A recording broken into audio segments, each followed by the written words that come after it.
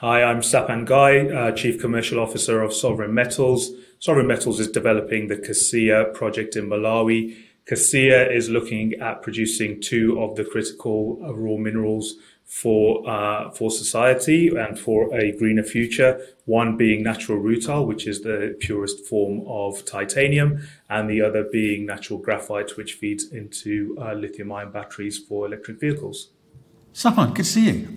We're going to try and do something a little bit different today, if you don't mind, which is take advantage of the fact that you've just been to a conference. And I think most investors, when they hear companies have been to conferences, they have a view that it's just a jolly or, not much happens at them. So I'm going to ask, if you don't mind, to tell us a little bit about what went on recently with the Titanium Summit, which you've just attended. What did you go there to try and get out of it, and what actually happened? Sure. A couple of good questions there. So we attended in fact, we were one of the key sponsors for the TiO2 World Summit, which took place last week. All sounds very fancy, but essentially it's all corporates who have any kind of dealings within the titanium dioxide space. So we went along as obviously having the largest rutile deposit in the world, and therefore potentially one of the largest future suppliers of titanium dioxide into the space. Just as a reminder, rutile feeds into three main industries: TiO2 pigments, which is about 60% of the industry. That's a $15 billion per annum space. You have your welding, which premium rutile feeds into, which is around 30% of rutile use, and about 10% goes into titanium metal, which is, we're all more au fait with the actual metal titanium. So this conference was really focused on that 60%, that TiO2. So you had your pigment producers around the globe who were there, the guys who take our material, who would be essentially our future customers, taking our rutile and producing a pigment, a white pigment, TiO2, which is then used by their customers. And really, we wanted to figure out where we stack up and what that entire supply chain looks like. Ultimately, where the guys digging this stuff out of the ground, and we wanted to understand, where does it all end up? And it was interesting because our future customers were the likes of Apple, IKEA, Jaguar Land Rover, Renault, big names who were all in attendance at this summit, because essentially they all use and need this product. They all produce goods that need some kind of high quality, longevity type of paint or pigment, whether that be paints, plastics, coatings, whatever. And it was interesting to kind of figure out where we would stack up within that ecosystem. Yeah, it's interesting, actually. The bit I want to kind of get out of today, and I imagine lots of investors want to try and understand, is clearly you're way upstream. You're the guy digging the stuff out of the ground, right? Everyone further downstream from you has their own sets of concerns too, which is, is there enough of this stuff, or do I need to do what some of the battery metals guys are doing, which is so battery manufacturers and OEMs moving further upstream and trying to take a position in companies to kind of secure that. So what did you get to, what did you understand in terms of the supply? Because you're saying, okay, we're potentially one of the world's biggest rutile producers. What does that do to the market dynamics? Does it suppress price growth, or is demand outstrip supply still? Look, so in order to manufacture pigment, TiO2, you need the raw materials, which are either rutile or ilmenite.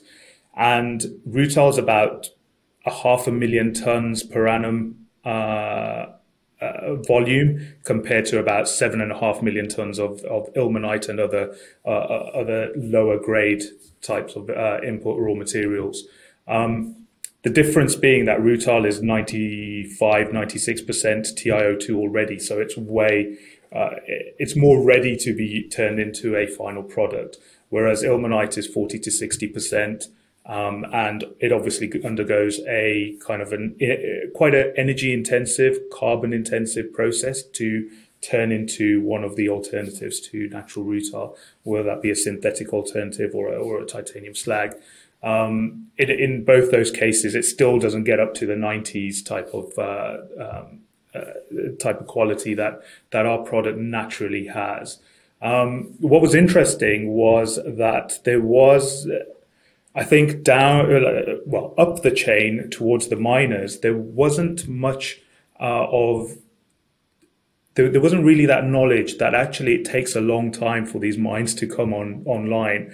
And there's not much of this, whether it's rutile or ilmenite around in the world. And there's only a handful of suppliers out there that are producing this stuff and can produce into the future. And in fact, one of the key messages that I think we got across to some of the players was just the huge supply deficit that rutile itself is facing, right? Natural rutile, 500,000 tons. It was 700,000 tons back in 2017.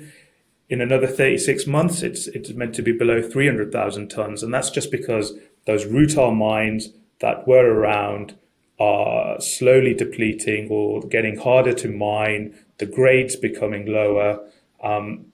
The fact that we found the largest rutile deposit in the world and the first real big rutile deposit for the last half a century kind of, knocks that whole supply system around a bit. But even at the levels that we're looking at, potentially producing at 250,000 tons, we're nowhere near even 2017 levels of rutile feeding into the market. So it's not like we'd be glutting the market with any extra supply. So I don't see us as having any major impact on those future assumptions around rutile prices. Okay, well, that's important. That's important in terms of your economics, and it's important in terms of. Well, I guess do other companies try and get in on the act? In terms of competition, and managing or trying to take advantage of that kind of supply demand gap, as it were. I mean, were there other companies there, talking about being able to get in production, whether it be early stage or not? I mean, how do you sort of see the landscape looking going forward? Oh, look, I think the reality is with this new wave of uses for TiO2 upstream, into clean tech and various other uses. Okay, I think everyone is feeling the pinch with current energy prices, etc. But if we're looking ahead 4 or 5 years from now, I think the view is that there's more than enough room for all these players to come online. Obviously, when it comes to rutile, the big USP almost that we have over alternatives is just our ESG credentials and the lower carbon footprint that rutile has over ilmenite derived alternatives. But it's two questions. One, if I look back to the sort of lithium space in 2017 or so, before the kind of battery mania took over, it always felt like the big lithium producers could turn the tap back on, and so therefore, what's the point of even trying to compete? You're saying here, and obviously that dynamic has changed in the sense that the lithium demand is significantly higher now, so that problem goes away. But there's not that problem. You're saying there's not that problem here with rutile. The demand is significant, and therefore your business is safe. Oh, absolutely. Look, the demand equation, I talked about the supply side equation being, kind of 700,000 tons at its peak when the demand was still around 2 million tons. So we're really not even capturing most of the demand side of the equation. Okay, then I want to go on to something you just said. You started talking about ESG. It felt like there's an ESG phenomenon at the end of 2020, all through 2021, even the beginning of this year, and then people just got super bored of it. It's like, stop talking about ESG. It feels like a gimmick, right? Yeah. Was it a big topic of conversation at the conference? It was about 25% of the conference was ESG centric, and I think it's still very much Even if your lay investor is not thinking about it at the C-suite level, I think everyone is still thinking about it. We just recently heard about Rio Tinto and their decarbonisation program in Canada, where they're looking at new technology to help smelt their ilmenite in Canada and lower their carbon footprint by something like 95% or so. They're also looking to get into the titanium metal space as well. And they're getting backing from the government of Canada, something to the tune of over half a billion dollars over the next 8 years in order to get there. So it's really still very much a key focus. Look, and I think everyone was talking about essentially the uses of TiO2, how they're changing, how they're becoming something more attuned to sustainability and environment. And yes, you're right. We were all banging the ESG drum in one form or another. 24 months ago. I think what's going to happen is you're going to slowly find the companies that have empirical data behind their ESG strategy almost bifurcate from the rest of the market, which is still trying to get there. There were plenty of anecdotes about, there was a study in India, for example, where they painted the roofs in a town white using obviously TiO2 pigment paint, and that lowered the temperature in those buildings by 10 degrees. It was quite interesting. So those anecdotal things are still going on. Obviously, the first thing we did with our Rutile was to just get an independent consultancy here in the UK to look at our life cycle and assess the carbon footprint of our products, which I've talked about in the past. But we're looking at almost 95% lower carbon footprint than the alternatives in terms of our titanium feedstock production. Right, and that does matter. I had an issue with funds rebadging themselves as ESG funds. I mean, I think the criteria was always there in one shape or another. But the companies have a responsibility to, I guess, I'm not sure if you want to go here, but I think it's kind of important. Off the back of, I think today we saw some Extinction Rebellion individual glue themselves to a piece of artwork somewhere in the world to protest against, well, all things fossil fuel, and I think mining comes under that banner as well broadly. So, I mean, are people right to be concerned about the way that mining companies actually behave and how they go about doing their business to extract these metals and minerals from the ground?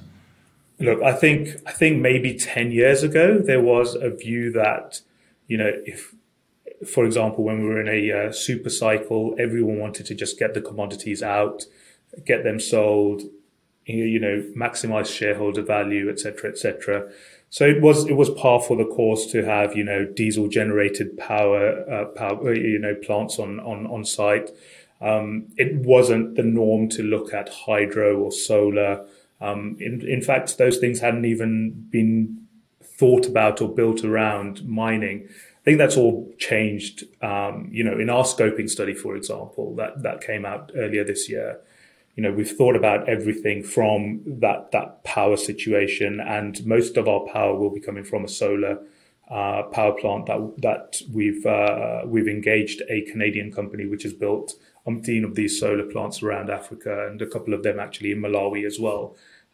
We've been talking to them about how we plug into a solar array there. Thankfully, we're in a part of the world where even the grid is run off hydropower, so that helps us with the renewable side of stuff. And I guess the other thing that a lot of people talk about the E within ESG, because it's very easy to link your product to something that could help the environment. But I think a lot of mining companies, and we especially have done this in our scoping study, has been to go back to, well, how can you sustainably mine this stuff in the first place? How can you make sure that your carbon footprint is as low as possible when you're getting this stuff out of the ground, because the reality is we need that stuff. Whether it's future urbanization, whether it's the clean tech. I read the other day that in order to meet the demand for electric vehicles by 2040, we need something like 96 new graphite mines coming online, which of course, I don't know if there are 96 average graphite projects out there. We're obviously blessed with one of the largest flake graphite deposits within our rutile project itself, which is a huge plus for us. But yeah, I think, look, even if I go forwards into thinking about how we mine the project, how we rehabilitate that project, we've made sure that we've modeled an approach that is sustainable. So, for example, at CASIA, we're looking at progressive rehabilitation, which means rather than using up land for decades, we're looking at progressively rehabilitating that land. So we take the stuff out, we take the material out, we take the goods that we want, the rutile, the graphite, the rest of the material goes back where it was before. We basically bring that back to scrubland or farmland or whatever it was previously, and that's like a 3 to 4 year process. And it's been done.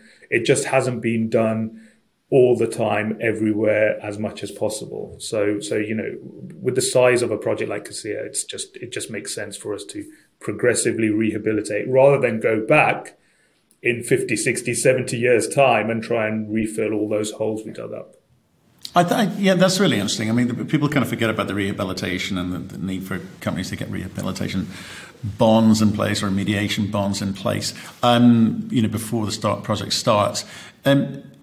I think for me, these kind of, whether it be Extinction Rebellion or NGOs or whoever who are railing against mining, I would like to think in most instances it's about making sure the mining community, natural resource community more broadly, are held accountable, right? Or stop and change and think about the way that they do things. And you guys obviously have done that in spades. Pardon the pun, where the putting the land back to what it was before is good, because the truth of the matter is we need these metals and minerals out of the grounds to be able to make the phones, the computers, the laptops, the cars, the trains, the buses, whatever it is, the clothes, quite frankly, that we wear. And I hope people understand. Hope some of these people understand that, but I think they're absolutely right to make sure natural resource companies do their job and do it in the best possible way. Sort of, I don't know if we want to class it as necessary evil, but certainly something that's very necessary for everyday life. Yeah, look, I think one of the key things that you said there was about reporting your ESG credentials almost, and we've done it in whatever sense you'd expect a mining company at our stage of its life to do through a life cycle assessment. But yeah, I can see as we progress, I can see the sector really getting a standardized approach to its ESG reporting and really focusing on all those three, as I said, the environment, the social, and the governance side of stuff. Because it's very easy to do the environmental in a world where everything is focused on decarbonization. It's a little harder to make sure you're ticking all the boxes across the board. Okay, one last question, which is, we know you went in there to try and find out how do you value, or how do you say, do you know what, that was a good use of money, it was a good use of time, our shareholders' money, I may add, to go to a conference like this. Did you get what you wanted out of it? Yeah, I think what was interesting was one of the speakers talked about the upstream supply chain, where the ultimate raw material comes from, and I think it was news to a lot of the downstream players that actually, mines, titanium dioxide or rutile or ilmenite mines take something like on average 15 years from exploration into production. They almost thought like you could turn the tap on and this stuff will flow and it will always be available. And it was useful for us to actually let people know, A, there hasn't been a rutile discovery for the last, as big as ours for the last 50 years. And B, actually, even though it takes 15 years for an average company, we really only started to discover what we had towards the beginning of 2019. We're now towards the end of 2022, and we've already got a scoping study done. We're figuring out how big this thing could be, but even on the basis of the scoping study, we know that there is potential for economic development of this mine. And hopefully by mid-year next year, we'll have a PFS out, and that will obviously flow into a bankable feasibility study. But if we're looking at our timeline and thinking production in 2026, that's 7-8 years versus an average of 15. So I think we've done pretty well.